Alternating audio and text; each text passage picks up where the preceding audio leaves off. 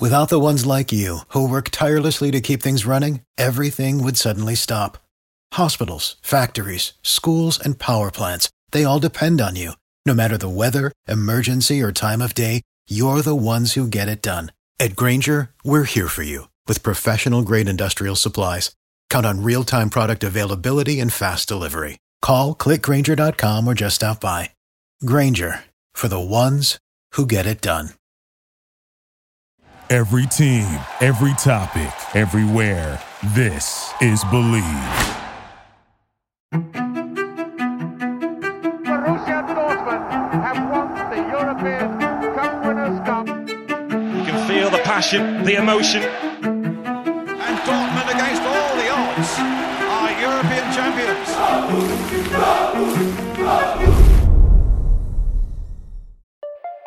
Hey BVB fans, welcome to episode number 24 of Believe in Borussia here on the Believe Podcast Network. Thank you for tuning in. In today's episode, we're going to talk about Leverkusen, the international break that brought a bunch of injuries and also a very interesting proposal from FIFA and Arsene Wenger. And we're introducing a Canadian fan club in today's fan interview segment. Yay! I'm also happy to announce that we have a winner of our fantastic giveaway. And thank you everyone for participating and dropping your favorite player into our comments. But our raffle app spat out a name and we will send this fantastic autograph set cross-country to San Diego. Kim, congratulations. Royce was your choice and it was a lucky one apparently. Enjoy the autograph set and I hope you will find a special place for this set in your hopefully black and yellow household. And when we talk about winning, we have to talk about our sponsor BetOnline because they have all the odds, props and contests and including a $500,000 NFL mega contest. It's the biggest online. And they also have the world's largest $200,000 NFL Survivor contest that is open now at BetOnline. So head on over to the website or use your mobile device to sign up today and receive now your 100% welcome bonus. And I hope you had a chance to take advantage of opening day the super promo on the game of the reigning Super Bowl champions Buccaneers versus Dallas Cowboys. And if you lost, your wager would have been refunded up to $25 for new customers only. With the promo code NFL100. That ship might have sailed by the time you hear this, but nevertheless, BetOnline is your fastest and easiest way to bet on all your favorite sports. BetOnline, your online sportsbook experts. So, the international break this September was a bit of a nightmare for head coach Marco Rose, because half the squad was gone, and then you watch from afar as one after another is going down. Royce, Meunier, Witsel, Reina, they all had to end their trip prematurely and return to Dortmund. Royce looked very good for Germany. He was fantastic against Armenia, very dynamic, scored a goal, but he encountered some knee issues and didn't suit up for the final game versus Iceland and again returned to Dortmund. Witsel and Meunier also left the Belgium camp early. Meunier apparently has muscular problems and I have no idea what's happening with Witsel. He was released along with Carrasco and Courtois to travel to distant Kazan in Russia for their game and return to Dortmund. So whether that's due to an injury or part of his rehab to pause him because he is still recovering from his ACL tear, I have no idea. We'll see how that plays out. What is pretty clear is the situation of one Giovanni Reina, and Gio became the second youngest American to start a World Cup qualifier, alas, in a pretty dire goalless draw against El Salvador, and even that point came at a pretty high price for him. He encountered a thigh injury that's going to keep him out for weeks. We're looking at maybe coming back for the next international window, and I hope he doesn't travel again. And maybe even later, you know how it goes with BVB. You don't hear injury updates, and then the deadlines get pushed back further and further and further. And who would have thought that flying halfway around the world wasn't very conducive to, players' health, especially after missing already parts of training camp in the summer due to playing the Nations League with the US in June. It's just very unfortunate, and it's going to hurt him and Borussia Dortmund, because while the club has one option less in their attack, Gio Reyna was also deemed to take the next step and become a more regular fixture in the starting 11 and play more minutes this year, and this is not. One silver lining in this international break was Moukoko, who is now a fixture of the revamped German under-21 team, as he scored 3 times in only 2 games for the reigning Euro champions and got them off to a good start. It's so important for him to get minutes right now, get playing time, get a good feeling, and continue to find the back of the net. And if you're interested in watching, the German FA actually streamed these games on YouTube, and I'm pretty sure you can watch the relive there as well. So see Moukoko in action. This boy has tremendous upside, and he just knows where the goal is. And hopefully he can prove that more consistently for Borussia Dortmund this season as well. So FIFA used this rather unpopular break of their fragmented international calendar to get on record and offer a Trojan horse, offering less breaks, but proposing holding the World Cup every 2 years in return. And I think this is getting quite serious. They had a lot of support from outside of Europe at the Congress, where the feasibility study for a 2-year World Cup was proposed, and those are the majority of votes in FIFA. And it is FIFA. It's more money, it's more power over international soccer and the continental confederations. Just think Club World Cup, for example. And they've been beating their PR drum and getting the topic into the news, getting ex-players and stars to promote the idea. And leading the charge is good old Arsene Wenger. He's the head of global development at soccer at FIFA, and his equation is rather simple. He proposes less qualification games and wants to give the fans more knockout games with the 2-year World Cup, because he says that's what the fans want. He's partially right. Less disruptions are something that a lot of fans want, and the players and clubs definitely would like to have longer breaks, but not a World Cup every 2 years. His proposal is pretty simple. There are 2 long breaks, 1 month in October, to meet up for the national teams, play like 7 games or something like that, and qualify or not qualify for the upcoming tournament. And then the second window will be in the summer for playing the actual tournament. According to him, it would reduce travel and the disruption of the calendar, and just be going with the times. The only problem is, those big knockout games, well, games become less valuable when you have more. Just think of the Copa America. There have been so many Copas lately. Who outside Argentina really cared at this point? It feels like they held one every year until Messi finally won something. Part of the charm of the World Cup is its scarcity. It's a true once-in-a-lifetime moment for players and a very special moment for fans. I think it's at a decent point between constantly happening, where it's almost deflated, and almost never, where it's too rare. Which fans is he talking about anyway? The watch anything guys that turn on to the Timber games on Saturday morning because nothing else is on? Are those really the fans we're trying to please? Because I think a big majority of the rest of the fans are like, hell no. There's the active fans. You know, the ones that actually populate the World Cup and bring it to life in the stadiums. And fan groups from 6 confederations have just strongly rejected the idea. They called it, and I quote, "Such a move threatens to destroy the already fragile balance between local, domestic, continental, and international competitions and calendars.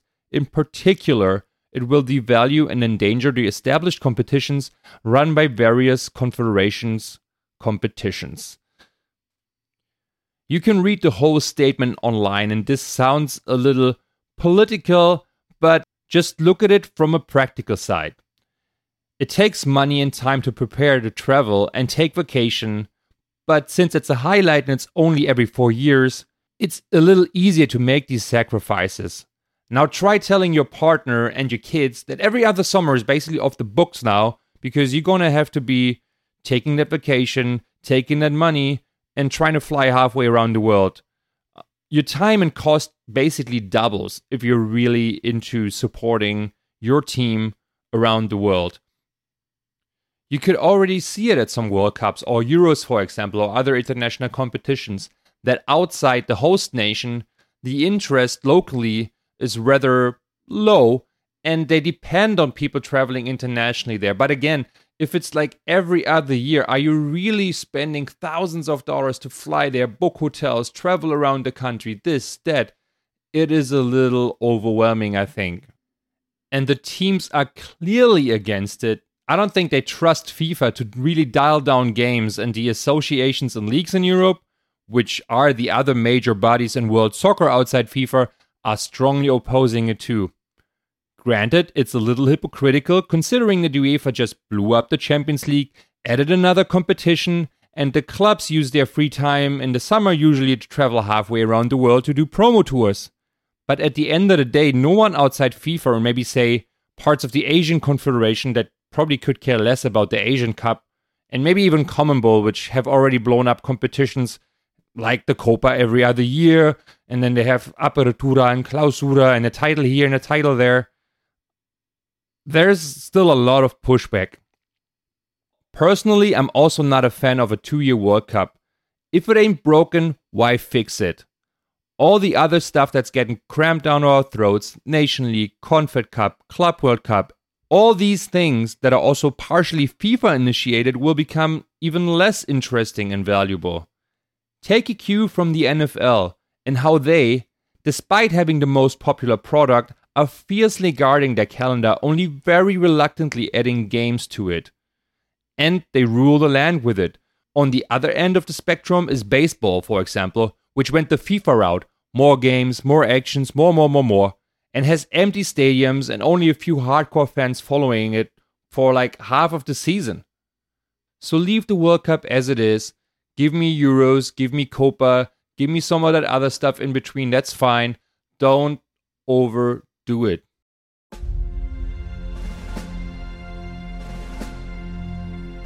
In our quest to bring fans closer across North America by sharing their stories, sharing the fan club stories, and how they got started building their communities to paint a better black and yellow picture, I am very happy that today I will speak to a Canadian representative for the very first time, because there is also a great community up north, and without further ado, let's hear about it, oh Canada.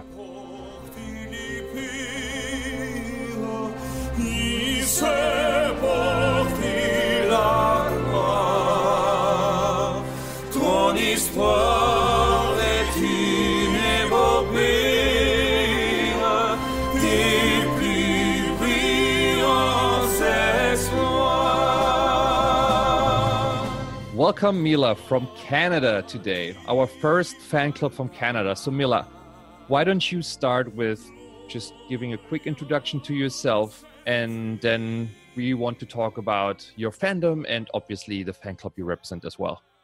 Okay, I'm Mila Holzhauer from a small village in Ontario. I recently moved to the Toronto area, and I was just desperate to look for some more Dortmund fans, so decided to start a club. That's the shorthand of it. That is the very short end of it. Let's go in a sort of medium to longer version of it. And I have to ask, a small village, Ontario, Canada, how do you become a Dortmund fan there? It was more of by chance and a gradual progression, whereas we never really had access to German footy in Canada, really. And at one point in the beginning of my life, we used to see soccer matches with commercials in between the halves. So they'd break it up, and it was a terrible way to be a fan of the sport. So eventually that just kind of went by the wayside, and then I ended up getting a job at a 24-hour soccer channel called Goal TV Canada, which is unfortunate, but it's not there anymore. And that's where I was introduced to Dortmund. I actually remember my very first day. That was the first match that I saw.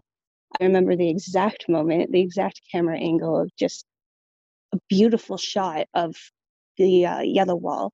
I just remember being completely flabbergasted by it all. And it was just the culture of it. And unfortunately, that was in 2006, 2007. So the team really wasn't doing too well. So it was definitely the atmosphere that kind of drew me in. And next thing you know, I'm researching them and I'm watching them constantly. And I ended up switching jobs, but that job acquired the channel.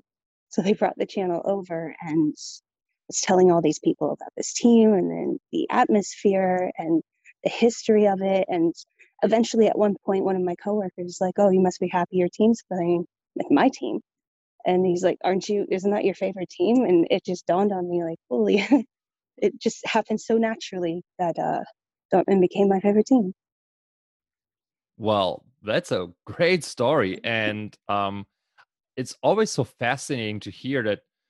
I guess there's just certain elements that travel so well, like that image of the fans or the yellow wall in that particular case. And yeah, 2006, 2007, there was some mediocre years to dire years for sure. So that wasn't fandom for the flamboyance of it. It's very interesting. So you're basically professionally got introduced, and then even though 15 years ago was a long time ago, I suppose there was already, at least there was Wikipedia and was there even YouTube? Were you able to watch YouTube clips, or where did you get your information from?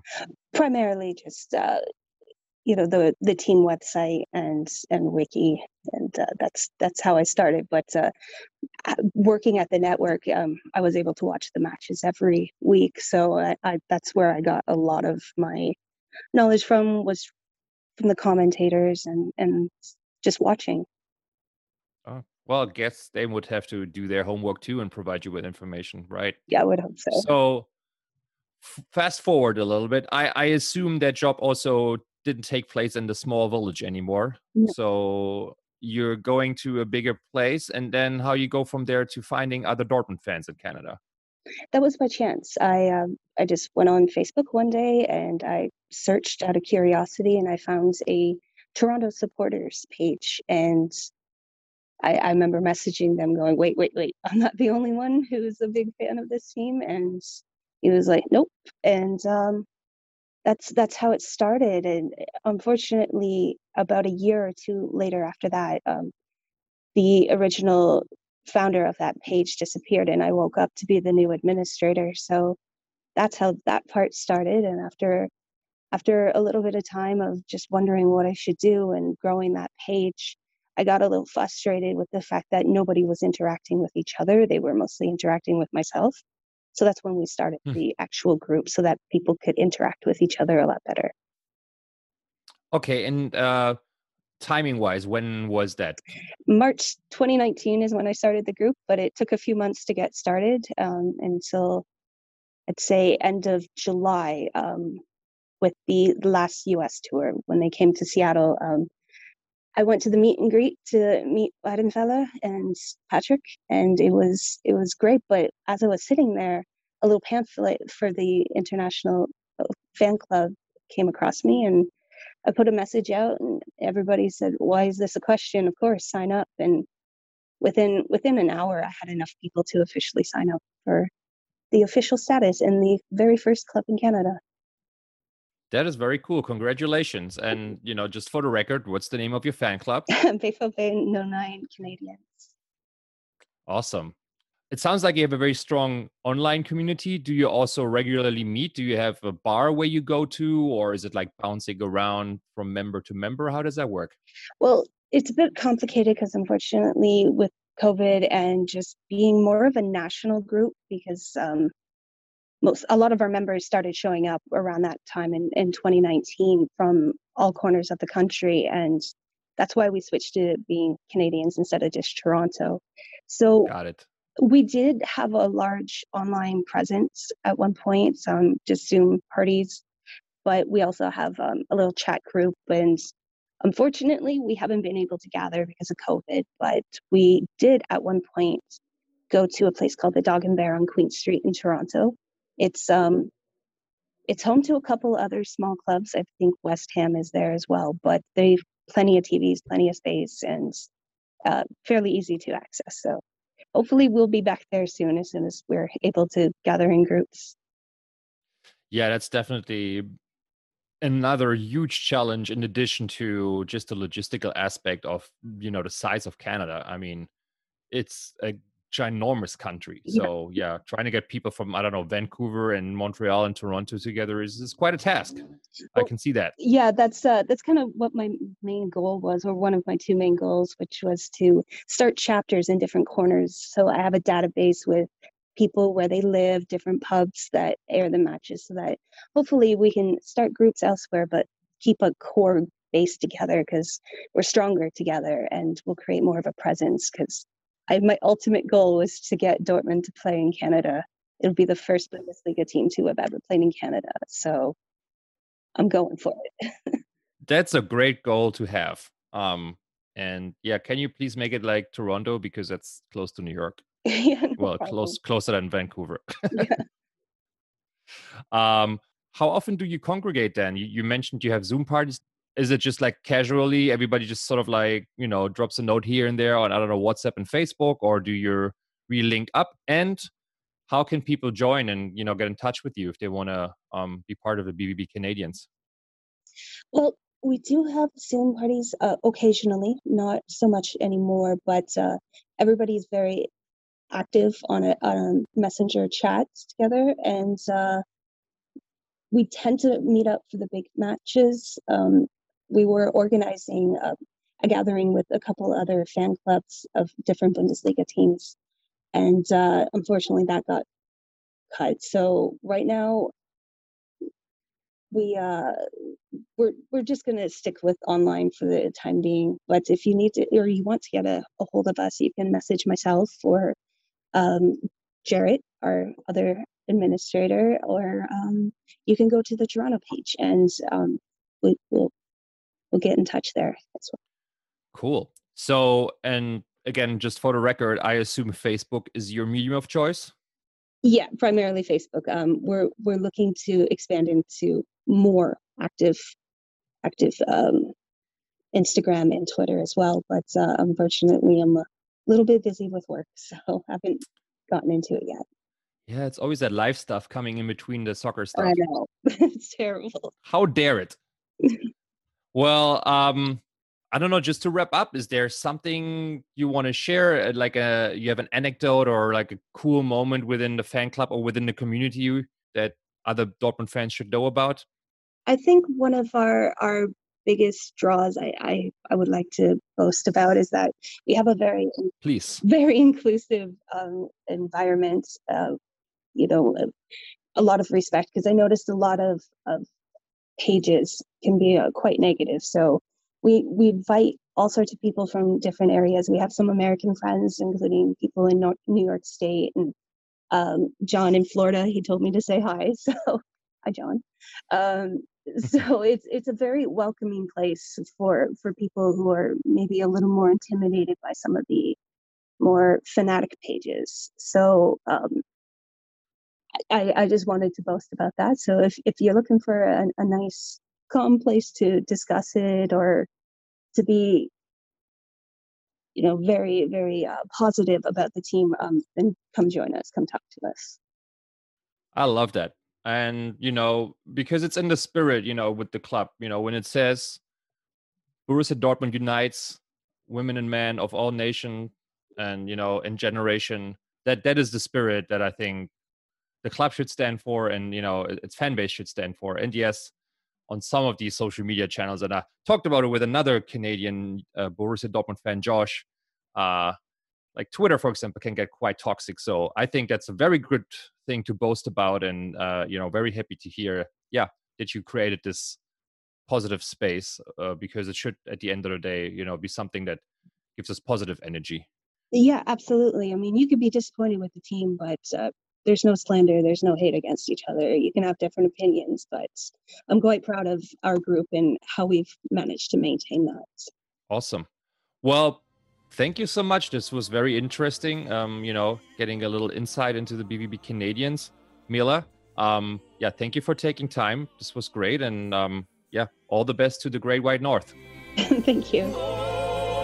Canada, we stand on guard for thee.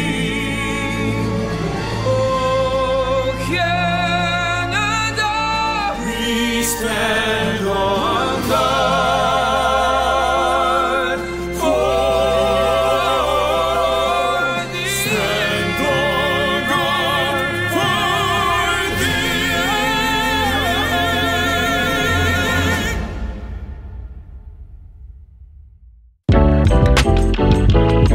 Borussia Dortmund versus Bayer Leverkusen. Tricky one. It's a touchy topic because we are relatively critical here on this podcast when it comes to corporate club, and Bayer Leverkusen, as the name indicates, is a corporate club, Bayer being the pharmaceutical giant that you probably know from aspirin, or their costly takeover of US-based Monsanto. These days, Bayer apparently pumps less money into the club than, say, Wolfsburg or Red Bull. Nevertheless, I don't think they would be competing for Champions League these days if Bayer hadn't spent some big bucks back in the days and getting guys like Bernd Schuster, Rudi Völler, Lucio, Michael Ballack, Zé Roberto, and so on. I think the natural ceiling for a team like Leverkusen is more limited than that. And just look how they struggle to fill their stadium. Look at the TV ratings of league games and even international games. It's not exactly a greatly supported club. That said, they have been around for a long time, and you have to consider purpose and intent here too. They were founded by blue-collar workers, their own factory workers of Bayer, in 1904, and the soccer department followed in 1907, I think. Basically, a bunch of their workers that loved the sport so much that they wanted to play it more, asked their gigantic employer to support them, and that simply doesn't sound as evil or cynical as some of the other upstarts, which are either ego-petting for a billionaire or a marketing tool for a sugar drink, and Wolfsburg probably falls somewhere in between of that in terms of being a works team that also started from employees of Volkswagen. However, Volkswagen in the last 10-20 years thinking like, hey, this is a great marketing vehicle, we should pump more money into this and make the club more successful.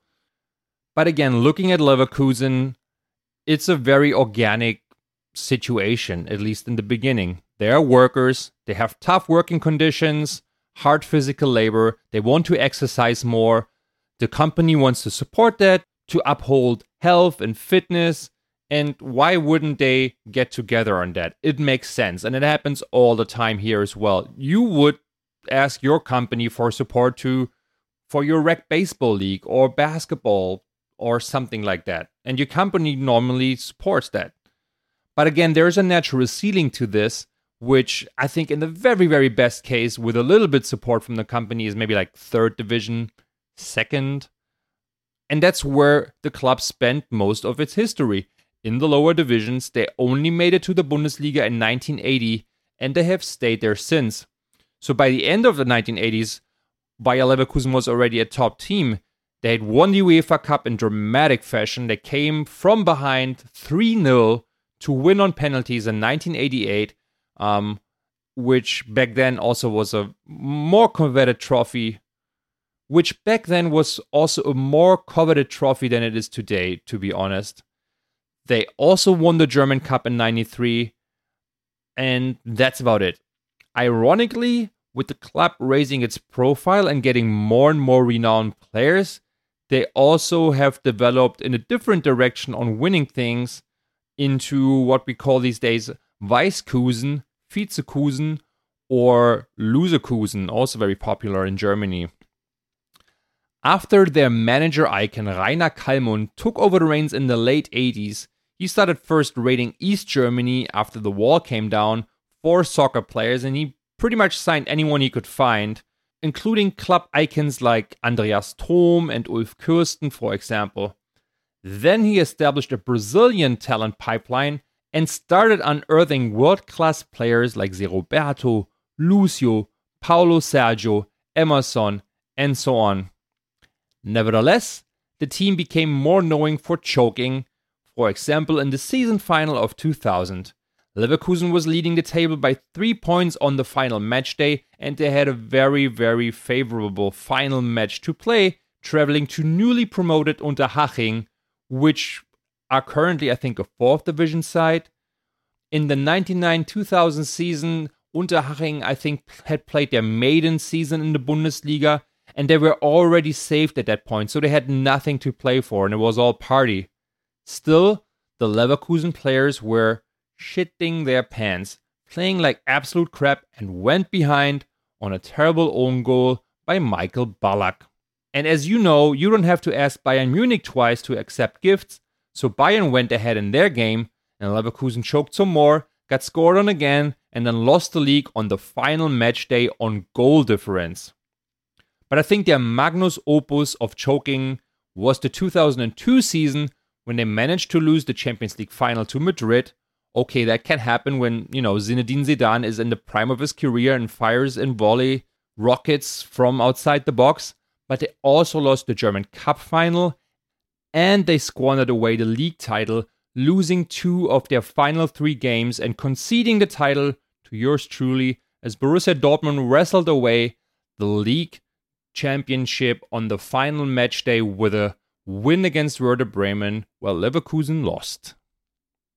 And to add insult to injury, the German players on their team like Michael Ballack and Bernd Schneider, they also came in second at that year's World Cup in Japan, losing to Brazil in the final. 4 times second. That's a pretty tough blow. And after that season, Leverkusen patented actually Vizekusen, Weißkusen, which was a common moniker for Leverkusen in Germany at the time. I mean, who does that?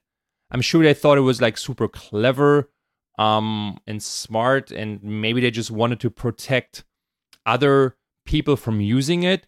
But talk about building culture. I mean, would you call your company not try so hard studies or half-ass is okay corporation?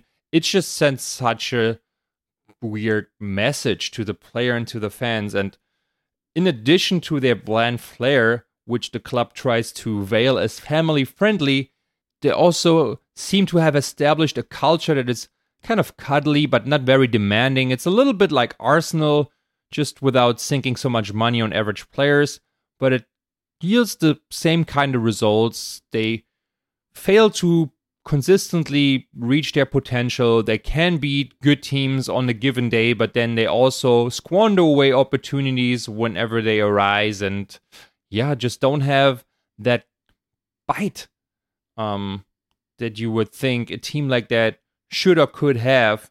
And, being a Dortmund supporter, you obviously have your fair share of what-if moments and the team not living up to its billing, but Leverkusen takes that to a whole different dimension. Leverkusen and Dortmund have crossed swords a bunch of times, 90 games actually. Dortmund has beaten Leverkusen 38 times, lost 30, and there were some remarkable matches for sure. I, for one, remember very well the 97 home game after the winter break. It was the first game back. I think people were second-guessing Borussia Dortmund's ambition and whether the defending champions at this time were still in the league race to go for the triple, and many believed they were not.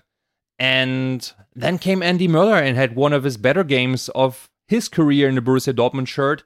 He equalized an early goal from Leverkusen with his head and put the game to bed in the second half with a thundering monster shot from 25 to 30 yards out to make it 3-1 in the waning minutes of the game. And I think the game was broadcasted on regular national TV and it announced Borussia Dortmund back into the title race in front of a rocking Westfalenstadion. I also very vividly remember, for example, the season opener in 2010, a 0-2 home defeat. And it was remarkable because there was quite a bit of hype and hope around Dortmund going into the season. It was Klopp's 3rd season. They were coming off a 5th place finish, and for the first time in a while they had qualified for Europe through that. And the young improving team had a bunch of new and interesting signings. There were these 2 Polish kids, for example. The one was a bit better known. It was called Lukas Piszczek. You'd already seen him play at Hertha. Seemed to be a good player, not necessarily setting the world on fire. And then there was this other dude that no one had really ever heard of or seen playing, a certain young striker by the name of Robert Lewandowski. The headlines, though, were the back and forth with his Polish club over the eventual, I think, 4.5 million transfer fee, which was a ton of money for Borussia Dortmund back then. And it went on the whole summer. So finally he signs. Then they also add this Japanese kid, Kagawa Shinji, from the 2nd Japanese division. Obviously, I've never seen him play before either. And it sounded all very interesting. And the feeling was, with that Klopp optimism, if everything goes well, really well, then Borussia Dortmund can maybe make it back to the Champions League. But for that, the team would have to beat a direct competitor like Leverkusen at that time for a Champions League spot, especially in a home game, which was the Borussia Dortmund Fortress. I already said the team lost, and the critics and haters came crawling out the woodworks, doubting Klopp's, doubting the quality of the players, doubting the scouting. Only that Borussia Dortmund would go on to not drop another home game the rest of the season. And they lifted their first German championship since 2002, playing with a bunch of kids, with homegrown heroes like Nuri Sahin, Kevin Grosskreutz, or dudes from the Polish league and the 2nd Japanese division. So the loss must have triggered something in that team that made him a juggernaut this season. And another milestone game on the road to said title was the away game of that season to Leverkusen. After the home defeat, there was obviously some unfinished business for Borussia Dortmund, but more importantly, Leverkusen were tied with Mainz for 2nd place, 10 points behind Borussia Dortmund. So a win by Borussia Dortmund would knock them pretty much out of the race for the title, while a loss would make things interesting again, and people were wondering if a young team like that would be able to withstand the pressure or succumb to it if Leverkusen and behind them even Bayern Munich would make a push for the first spot of the league. Well, just like 1997, it was the opener to the second half of the season. I'm not quite sure if it was broadcasted on national TV, but it was a big game nevertheless. Right after the break, Friday Night Lights. Right after the winter break, Friday Night Lights, with the first half that saw a lot of back and forth and a 0-0. But then came Kevin Grosskreutz, and the young Dortmund man had one of his best moments of the season, scoring a brace before Götze made it 3-0, and the result turned an already jubilant BVB fan base, which were surfing on a wave of unprecedented team success, into an absolute nuthouse on Leverkusen. Kevin Grosskreutz running into the stands after scoring, celebrating with the fans, the dudes that he stood with shoulder to shoulder in the block not too long ago himself, was a great moment, and by dispatching their biggest challenger to the title away in such convincing fashion, 3-0, sent a clear signal around the land: these kids are for real.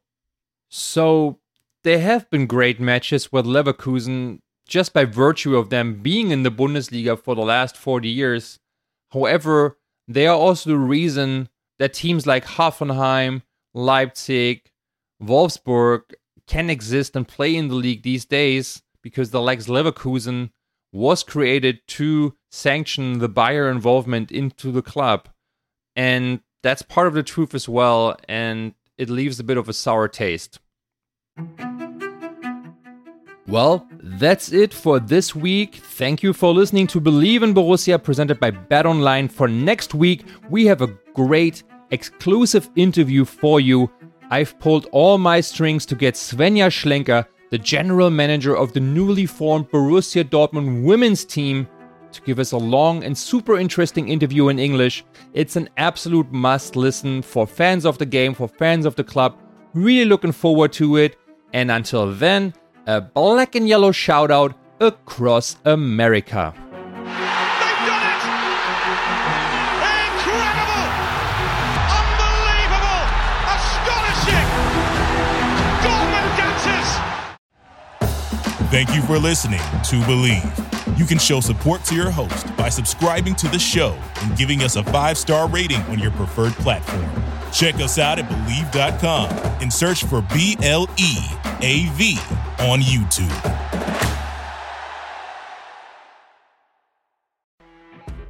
You know when you're listening to a true crime story that has an unbelievable plot twist that makes you stop in your tracks? That's what our podcast, People Are the Worst, brings you with each episode. I'm Rachel. And I'm Rebecca. We're identical twins who love true crime cases that make you say, didn't see that coming, and we hate the people responsible for them. Listen to People Are the Worst now on Apple, Spotify, or wherever you get your podcasts.